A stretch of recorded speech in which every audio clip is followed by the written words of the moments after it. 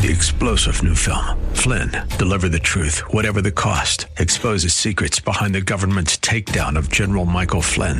Flynn knew what the intel world had been up to. He ordered the first audit of the use of contractors. This set off alarm bells. He told the truth. He was the most dangerous person for Donald Trump to hire. They had to get rid of Flynn. Flynn, deliver the truth, whatever the cost. Available now. Watch it today. Go to salemnow.com. salemnow.com. Order in the court. Be seated. It's time for Talk Law Radio with Todd Marquardt. Todd Marquardt, attorney at law in Texas. If you're a millionaire or a thousandaire, Talk Law Radio is now on the air. Call in with your business law question, your elder law question, veteran aid, Medicaid, build a business to get paid. 210-308-8867. Or ask a question online at marquardtlawfirm.com. That's MARQUARDT lawfirm.com. And now it's Talk Law Radio with Todd Marquardt. Welcome to Talk Law Radio. I'm your host, Todd Marquardt.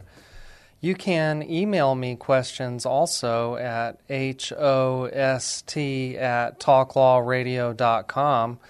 We're here live today, Saturday, April the 16th, 2022, on 9:30 a.m. The Answer, and we're going to talk about trust funding today. How exciting is that? Marquardt Law Firm sponsors our show, and attorneys at Marquardt Law Firm focus on business and estate law, including last wills, living trusts, and tax-protected inheritance plans, new businesses and old businesses that might have issues with corporations, contracts, LLCs, family-limited partnerships, and we can represent those who are facing problems from lack of planning, like in district court, county court, or probate court. The State Bar of Texas is the state agency that governs attorney law licenses, and the State Bar wants attorneys to inform the public about the law, but because legal advice must be tailored to the specific circumstances of each case, and because laws are ever-changing, material discussed in this program is meant for general informational purposes only, and is not to be construed as tax, legal, or investment advice. Although the information has been gathered from sources believed to be reliable, please note that individual situations can vary. Therefore, the information you learn today should be only relied upon when coordinated with your individual professional advice. Before we get started talking about the law, let's begin with prayer. Dear God, thank you for this day and for all the gifts and blessings that you give to us. Please forgive us of our sins, for making mistakes, for doing the wrong thing, or failing to do your will. Please help me give good information to the listeners today about funding a trust. Help us to use the gifts and talents you have provided for the good of your people, for our own good, and for your glory. In Jesus' name, amen. Now it's time to discover your legal issue blind spots by listening to me talk about the law on the radio. And today, we're going to be talking about trust funding. Something as easy and simple as funding a trust is also easily put off because of procrastination. In this episode of Talk Law Radio, I will share my insights about funding a trust. Following through with this essential process will save you money in the long run and help ensure a seamless transition in case of incapacity or death. So, again, I'm Todd Marquardt, and we're on KLUP Radio 930 AM. The big benefit of doing all this is that you're changing assets from your name to the name of a trust, and that's going to help you potentially bypass the probate process. Probate is a specialized court in large counties in Texas. It's also the process by which you transfer assets from a deceased person to the living beneficiaries. So generally, if you have set up a trust, you need to make sure that that trust owns the assets. A trust is kind of like an empty bucket when you sign the trust document, the document has all the terms of the trust, the provisions that the trustee is going to follow, but the trustee can only manage what the trust owns. So those assets have to be owned by the trust. And you can show ownership by the title. Real estate has title, motor vehicles have title, bank accounts have title. Your personal stuff at home, like your furniture and your jewelry, may not have a paper title. You have to show that you own it some other way. Back in law school, we learned about how possession is 9/10 of the law. Well, it's 9/10 because ownership has various rights in the United States to property.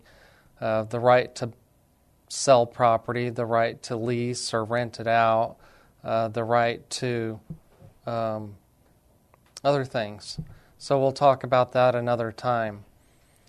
So we're talking about funding a trust and how to exactly do that. And the whole goal of funding the trust is that all of the assets that are inside the trust at the time of incapacity or death can be managed by a trustee at the conference table instead of at the courthouse. So we're talking about a trust, a living trust, a revocable trust, an inter vivos trust. Those all mean basically the same things. And the reason being you want your assets in a trust is so that you don't have to go in front of a judge and have your assets aired out in public in the probate process. So one way of having the trust control those assets is through a title change.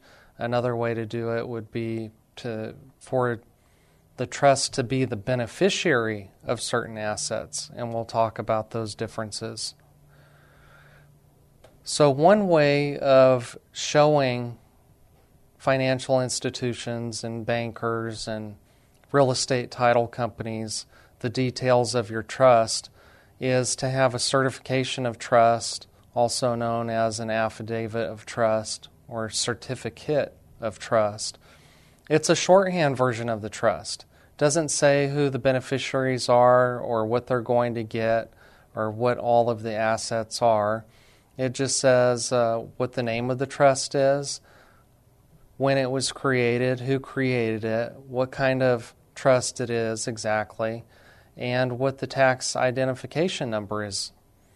So whenever you open an account or whenever you sell property, there are institutions and organizations that need to know whether it's going to be subject to tax. And so every entity, every individual has a tax number. Well, for people that are U.S. citizens, we have a Social Security number. And that's how the government keeps track of us for tax purposes.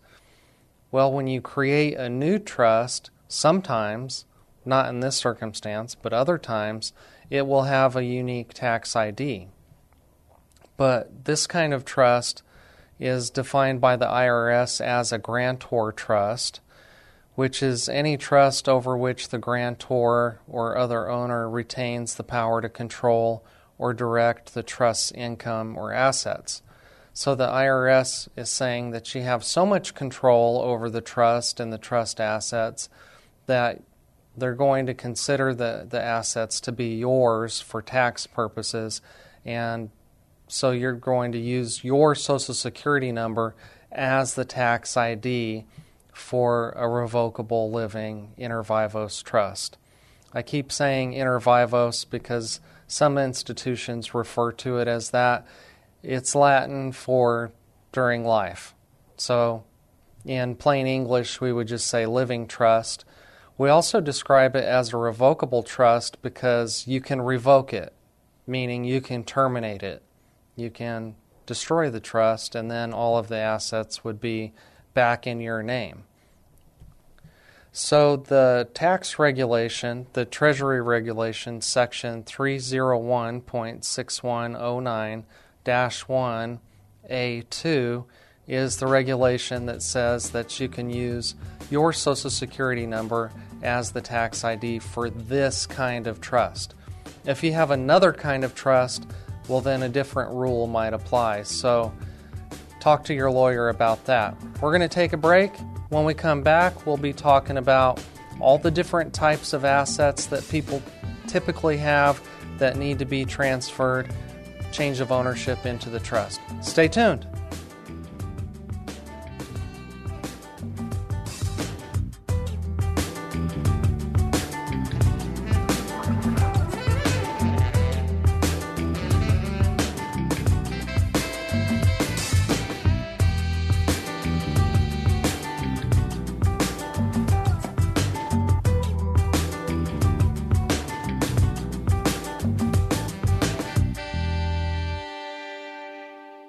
Some real estate questions have profound impacts on your business or estate. Changes of ownership to your real estate could impact your business or your legacy to your children and grandchildren. It may be less expensive to prevent a mistake than to correct one. If you have real estate questions, it's a good idea to contact an attorney who focuses on last wills, living trusts, and tax-protected inheritance plans. Call today to schedule your no-cost legal consultation. 210-530-4278. That's 210-530-4278. Marquardt Law Firm.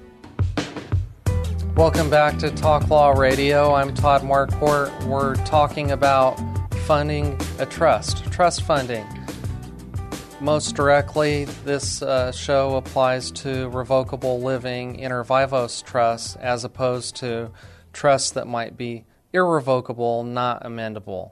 So the trust funding process is pretty similar, but there are some differences when it comes to funding a trust that's irrevocable as opposed to one that is revocable. Who's responsible for funding the trust? You are. Now, certain people can help you with that, including your attorney, if that's part of the scope of service, but ultimately you're responsible for making sure that the assets are titled correctly. And I try and talk about it a lot, and I'm going to ask my clients to listen to this podcast to help them understand how important it is to fund their trust properly, because when you set up the trust, it's like an empty bucket. You have to put assets inside the bucket by transferring title so that the trustee has authority to manage those assets when the grantor or settlor or trust maker is incapacitated or dies. So ultimately, you're responsible. Your attorney might help with that. You just need to ask whether that's included in the scope of service. You can transfer real estate. You can transfer bank accounts. You can transfer investment accounts. You can transfer life insurance. Can transfer business interests, and we're going to talk about all of these things specifically. It's not necessarily a difficult process, but it can be time-consuming, and so some people will want help with that because they have a day job. They don't want to spend all of their free time writing letters to financial institutions or even going in and trying to get everything set up correctly. Okay, now there have been some circumstances when a grantor or his co-trustee needs to do this in an emergency.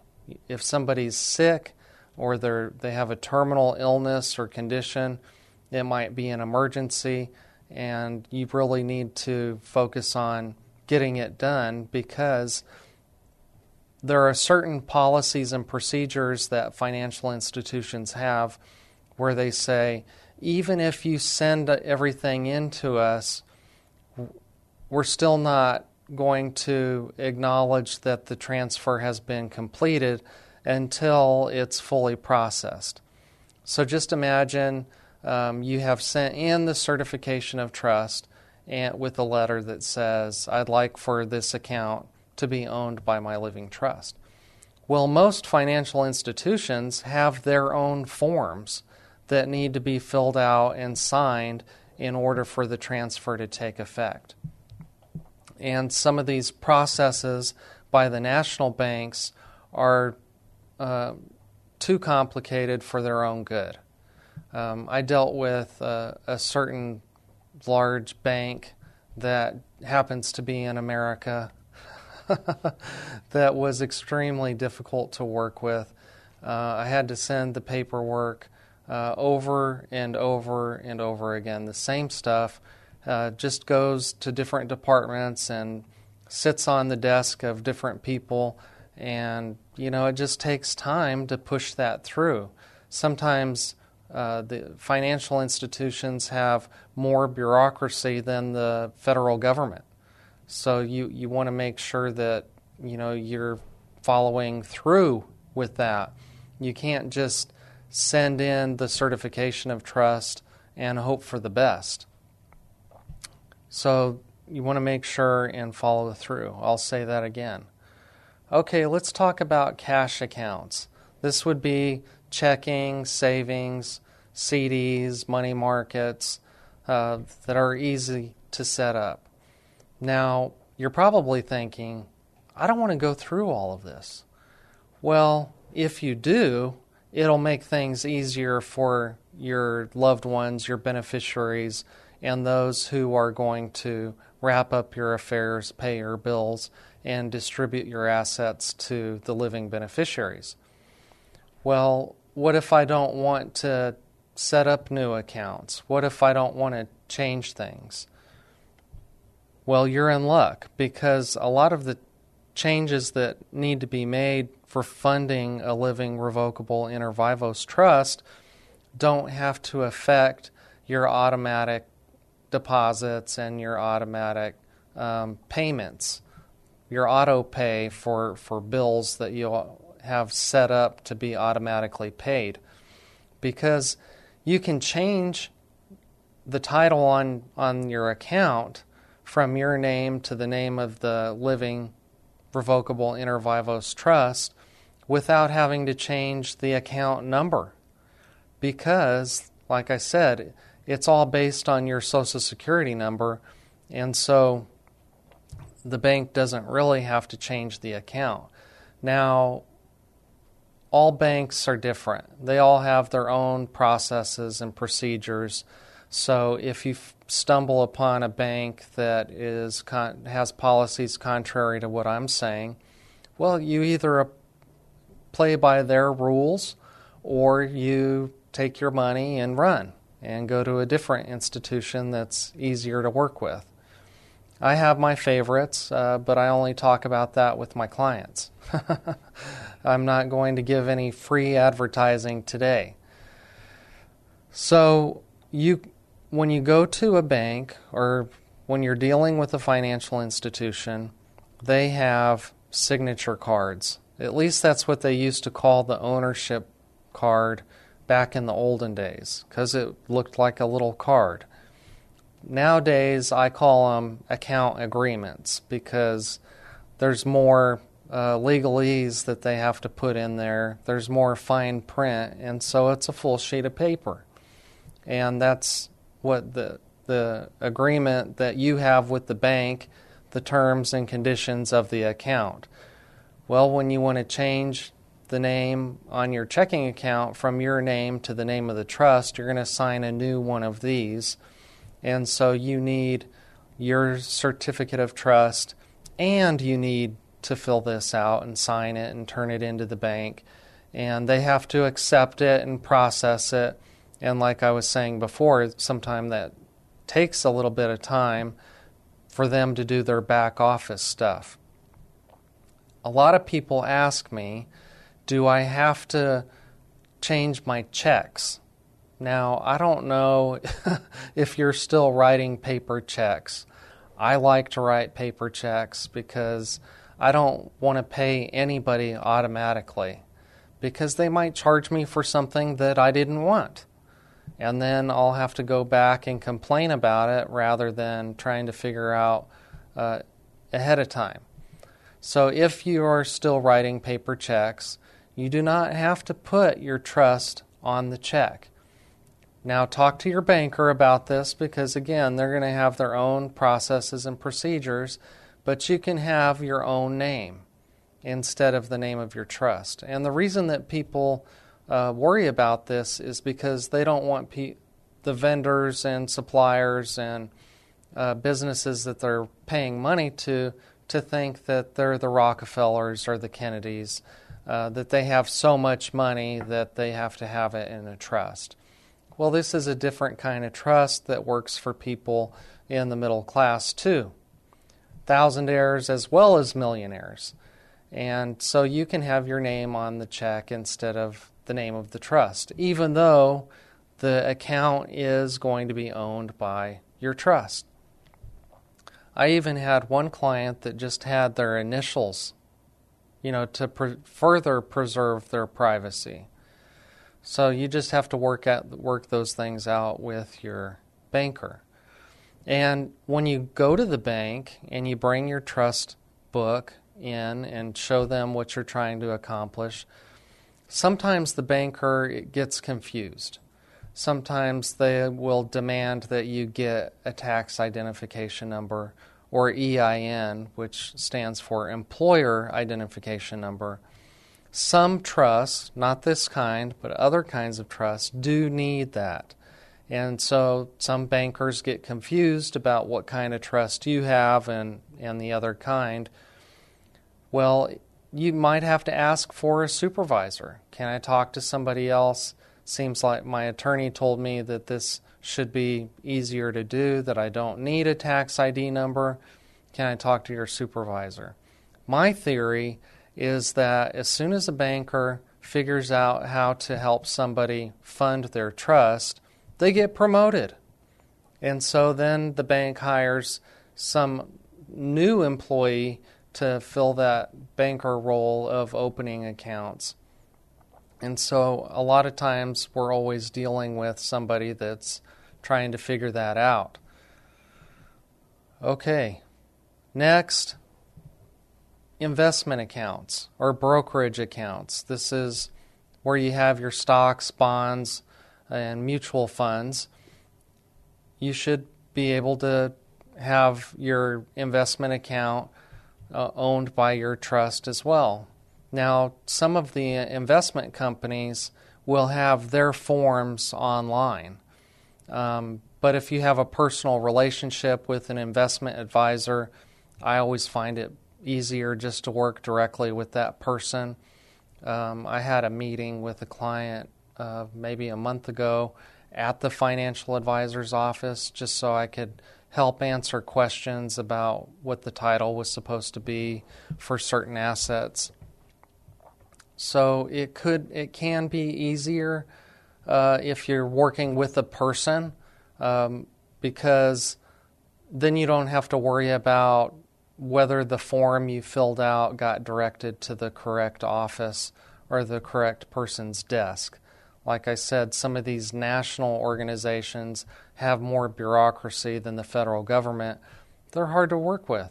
And so you might need your attorney or at least your attorney's office staff to help grease the wheels and get things moving more quickly. Motor vehicles have a title that needs to be transferred. So you can transfer the title from yourself to your trust even if you still owe on the promissory note, the loan, the motor vehicle loan.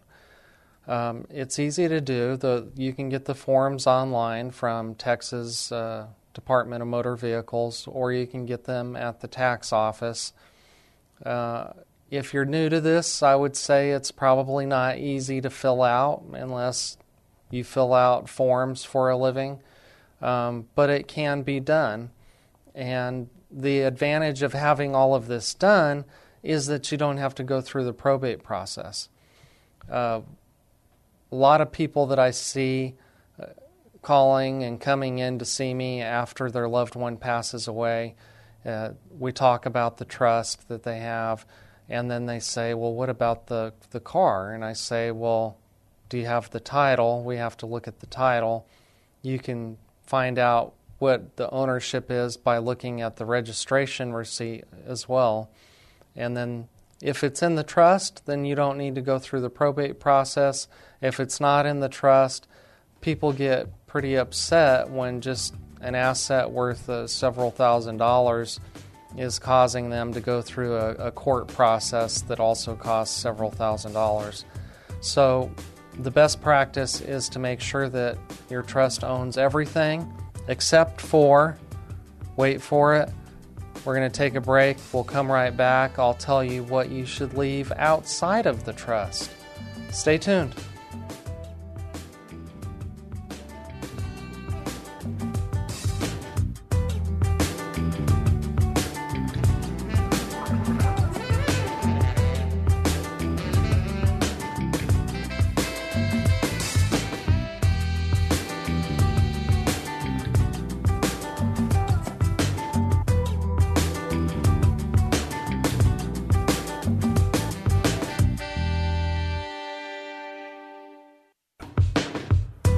Welcome back to Talk Law Radio. I'm Todd Marquardt. We're here on 930 AM The Answer, KLUP.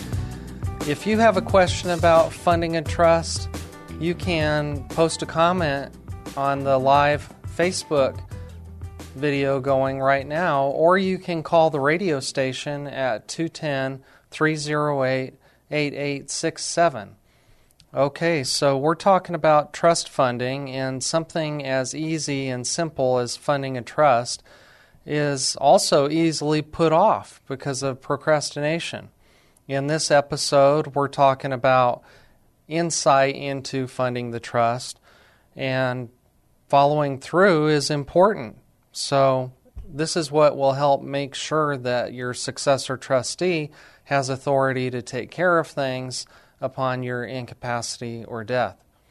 Before the break, I was talking about some assets that you might want to intentionally leave outside of your living revocable inter vivos trust, namely qualified retirement accounts like 401ks and IRAs. Why is that? Well, because when you make a change of ownership on these types of accounts, the IRS calls that a taxable event. And we don't want, usually, for the grantor, settlor, trustmaker to pay all of the tax on these qualified accounts all at the same time. And so what you can do instead is designate the trustee of your living revocable inter vivos trust to be the beneficiary upon death. So you need to look for a beneficiary change form.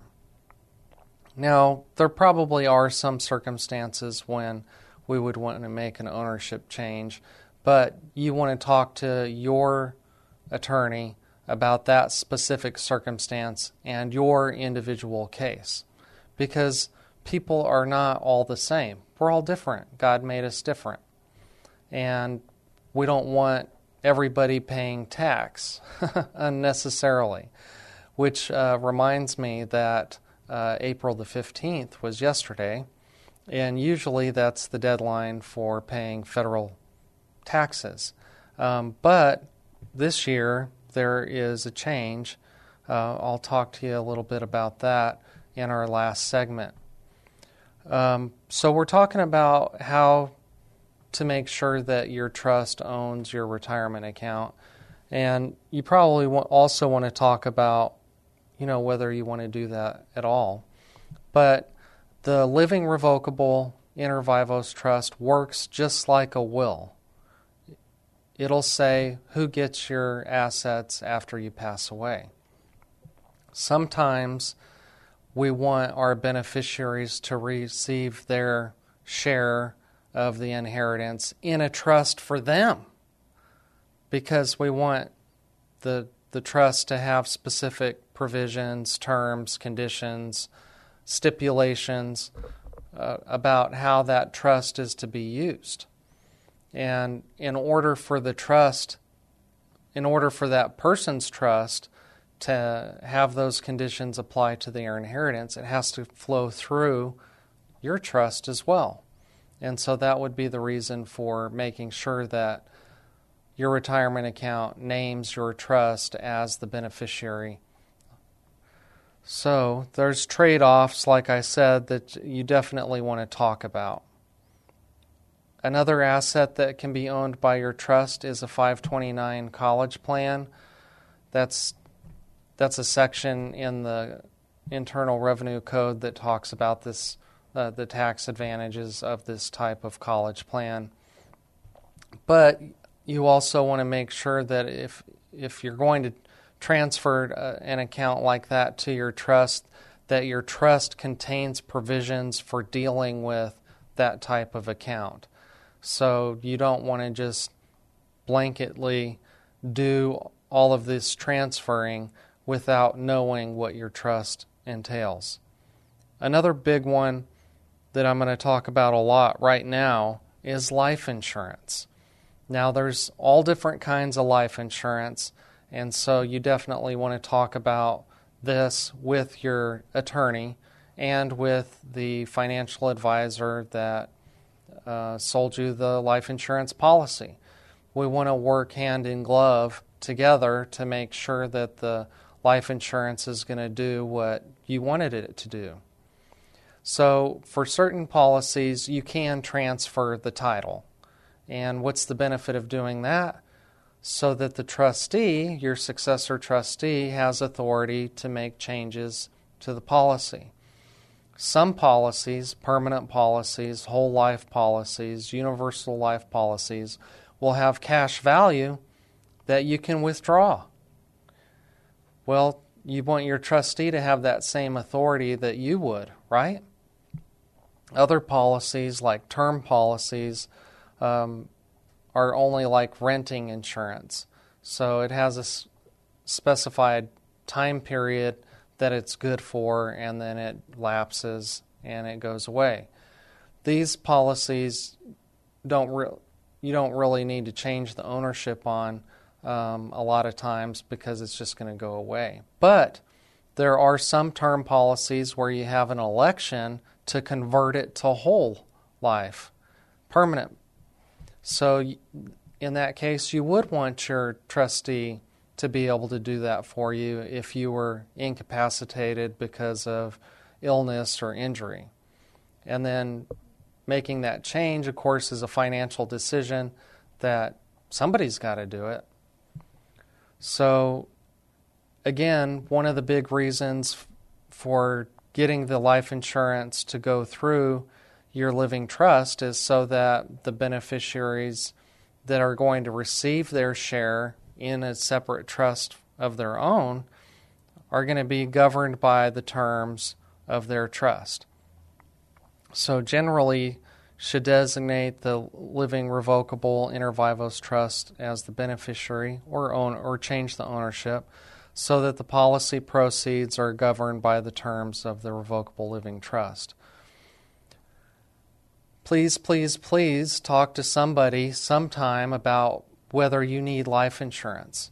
I had a friend that was tragically killed in an automobile accident, and I don't think he had any life insurance, or certainly didn't have enough.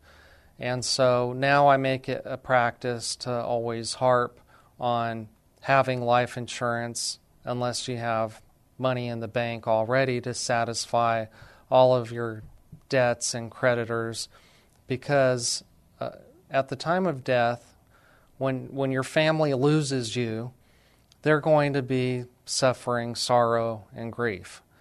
And you don't want them to have to worry about money at that point, because that just compounds the sorrow and the grief by adding financial stress. And so think about them. Getting your affairs in order by having a will and or a trust makes things easier for them. Certainly it's easier for you to do nothing, but it's going to make things better for them by getting your affairs in order and by having money at the end to pay the bills and maybe to do some nice things for them, to make things easier for them in paying for education or setting up a business or buying a house. That's what we call a legacy, which we'll talk about after the break. So we have some new radio things going on with the legacy segment. You'll want to stay tuned for that. Another thing that you can change ownership on to put into your trust is a promissory note. Let's say you lent money to an adult child, or you lent money through an owner-financed home real estate that you sold to a third party. These are promissory notes that can be assigned to the trust so that the trustee has authority to deal with the borrower. So mortgages, notes, other receivables, you can transfer into your trust as well. Businesses. If you own a business, it's like owning stock. You can transfer stock into the trust. Maybe. So when it's a small business, maybe you just own part of the business, you own part of the membership, you own part of the partnership. Well, then you have to read the partnership agreement or the LLC agreement or the corporate bylaws to find out if there's any restrictions on transferring those shares. So you definitely want your lawyer to help you figure that out before you transfer, because you might be breaking the rules of that business. But if it's allowed, then it's a way for bypassing probate for those business interests so that your trustee can deal with the business interest instead of the probate court. We're going to take another break. We'll be talking about legacy, so stay tuned.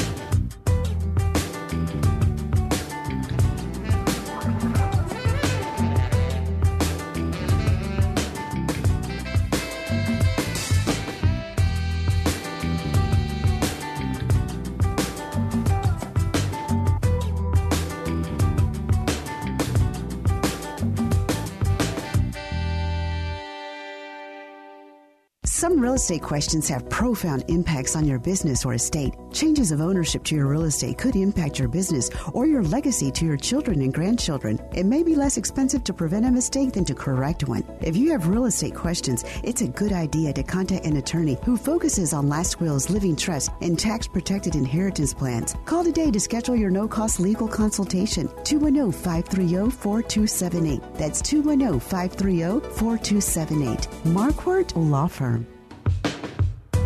Welcome back to Talk Law Radio. I'm Todd Marquardt. Before the break, we were talking about specific assets that you can transfer into a revocable living inter vivos trust. And I'm a little bit behind on the topics I wanted to address, so we're going to talk about real estate before we talk about legacy. So the way that you transfer title for real estate is through a deed. And so you definitely want to have an attorney do that because there's different kinds of deeds, and they probably want to look up the deed that transferred title to you to find out, who really owns the property. So just remember that real estate needs to be transferred by deed. I have a client that buys a lot of property. And every time he buys a new property, he calls me and says, what do I need to do here? And I work with the title company in making sure that the property that he's purchasing is purchased in the name of his trust. I have an attorney in the office that had a client that recently refinanced, and he was able to refinance easily by just sharing that certificate of trust with the mortgage lender, and didn't have to do anything out of the ordinary. But I did have a client sometime last year. The mortgage company told her that she had to deed the property out of her trust so that she could refinance. Well, that's not a legal requirement. That's just somebody at the mortgage institution that doesn't want to deal with her trust. So what she should have done is said, well, I don't know about that. Let me call my lawyer and we'll see what really needs to be done.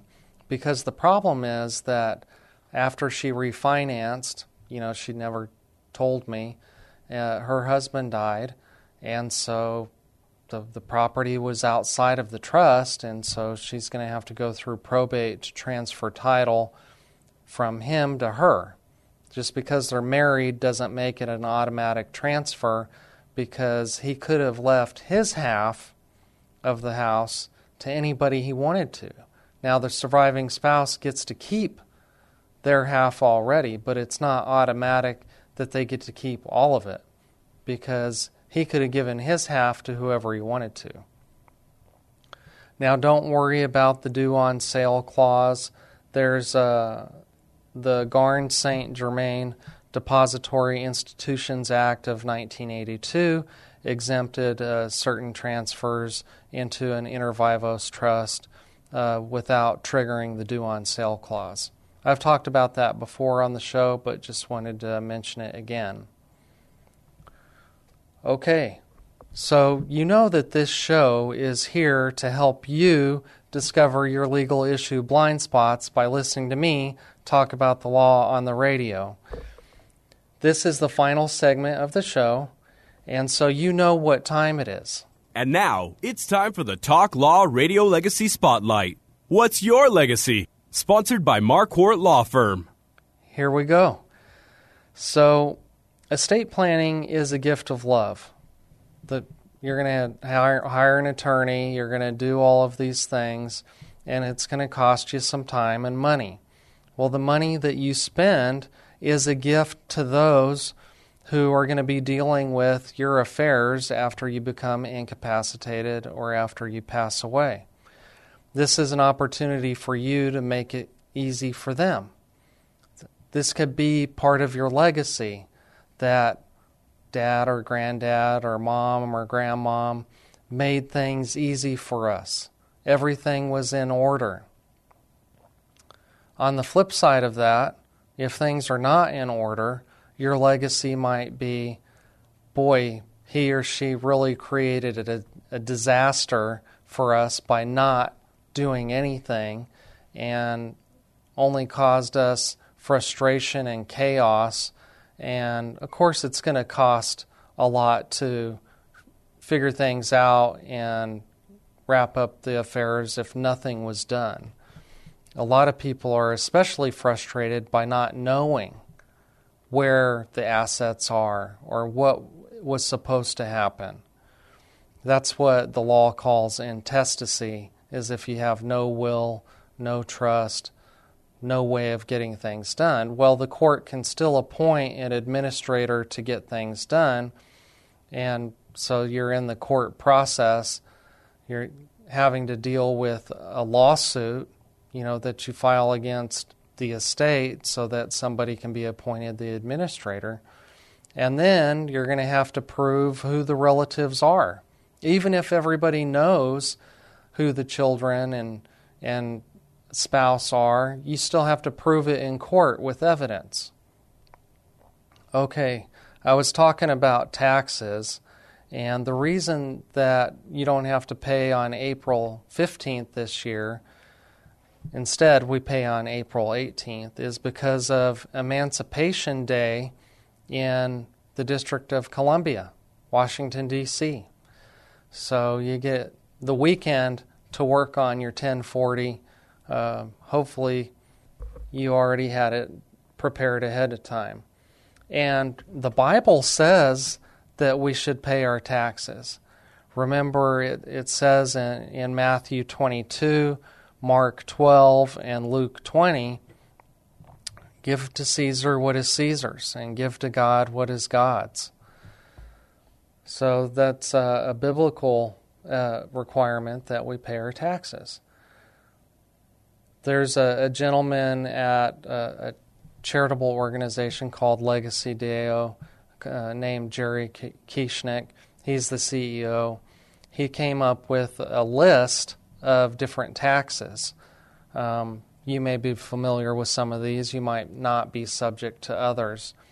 The accounts receivable tax, the building permit tax, commercial driver's license tax, cigarette tax, corporate income tax, dog license tax, excise tax, federal income tax, federal unemployment tax, fishing license tax, food license tax, fuel permit tax, gasoline tax, gross receipts tax, hunting license tax, inheritance tax, inventory tax, IRS interest charges and penalties, tax on top of tax, liquor tax, luxury tax, marriage license tax, Medicare tax, personal property tax, real estate tax, service charge tax, Social Security tax, road usage tax, recreational vehicle tax, sales tax, school tax, state income tax, which, thank God, we live in Texas, we don't have that, state unemployment tax, telephone federal excise tax, telephone federal universal service fee tax, telephone federal, state, and local surcharge tax, telephone minimum usage surcharge tax, telephone reoccurring and non-recurring charges tax, telephone state and local tax, telephone usage charge tax, utility tax, vehicle license registration tax, vehicle sales tax, watercraft registration tax, well permit tax, and workers' compensation tax. So here's a funny way that Mr. Kieschnick put it. Taxes land, taxes bed, tax the table at which he's fed. Taxes tractor, taxes mule, teach him taxes are the rule. Taxes work, taxes pay, he works for peanuts anyway. Taxes cow, taxes goat, taxes pants, taxes coat. Taxes ties, taxes shirt, taxes work, taxes dirt. Taxes tobacco, taxes drink, tax him if he tries to think. Taxes cigars, taxes beers, if he cries, taxes tears. Taxes horse, taxes grass, taxes car, taxes gas. Tax all he has, and let him know that you're not done till he has no dough. When he screams, then tax him more, tax him till he's good and sore. Tax his coffin, tax his grave, tax the sod in which he's laid. Put these words upon his tomb, taxes drove me to my doom. When he's done, when he's gone, do not relax, it's time to apply inheritance tax. So you want to think about all of those taxes for yourself, but also for your beneficiaries after you're gone. Those are other things that you should talk to your lawyer about. Part of my legacy is especially going to be to my wife and kids that my affairs were in order when I passed away. But we also have to think about incapacity. So the statistics tell us that there's a good chance that before we pass away, we're going to be incapacitated, meaning substantially unable to make decisions for ourselves regarding our finances and our health care. And so there's a lot of planning that we need to do to make sure that somebody is going to have authority to make decisions on our behalf. Having a living, revocable inter vivos trust might be part of that. Also would be power of attorney, medical power of attorney, directive to physicians, those types of things. Before we end the show, I want to close in prayer. Dear God, thank you for the opportunity to spread your word on the radio. Thank you for sending Jesus to be born, to live, to teach, to heal, to suffer, die, and rise again to pay for the sins of the world. Tomorrow's Easter. Help us to get to church, to worship you for your mercy and grace for sending Jesus to save us from our sins. Our hope and assurance is in Jesus. Grant us strength and courage until Jesus comes again. We pray in Jesus' name. Amen. Okay, next week I'm going to have Lisa Ayers, who is Vice President of Development of the Alzheimer's Association, the San Antonio and South Texas chapter. There's a lot going on with this chapter of the Alzheimer's Association, and so she'll talk about what's going on with them. I'll probably talk about the laws that affect people's families who are suffering from Alzheimer's. So just remember, I'm Todd Marquardt, and I'll talk to you later about the law on KLUP Radio 930 AM The Answer.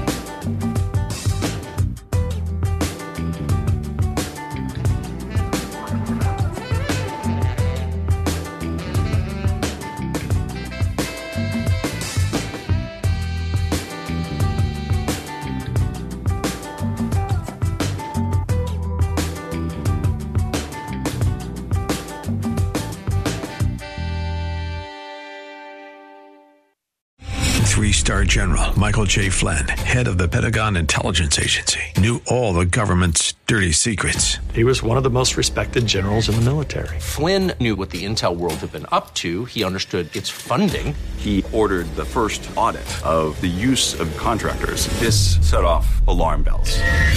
The explosive new documentary, Flynn, Deliver the Truth, Whatever the Cost, uncovers the facts behind this scandal. Flynn told the truth. He was the most dangerous person for Donald Trump to hire. I find out the worst enemy that I'm going to face in my life is right here in America. They took my assessment and they wanted me to change it. And I was like, I'm not changing it. They had to get rid of Flynn. With in-depth interviews, archival footage, and never-before-seen personal records of the man behind the headlines. I just felt like I was drowning. Flynn, Deliver the Truth, Whatever the Cost. Available now. Watch it today. Go to salemnow.com. salemnow.com.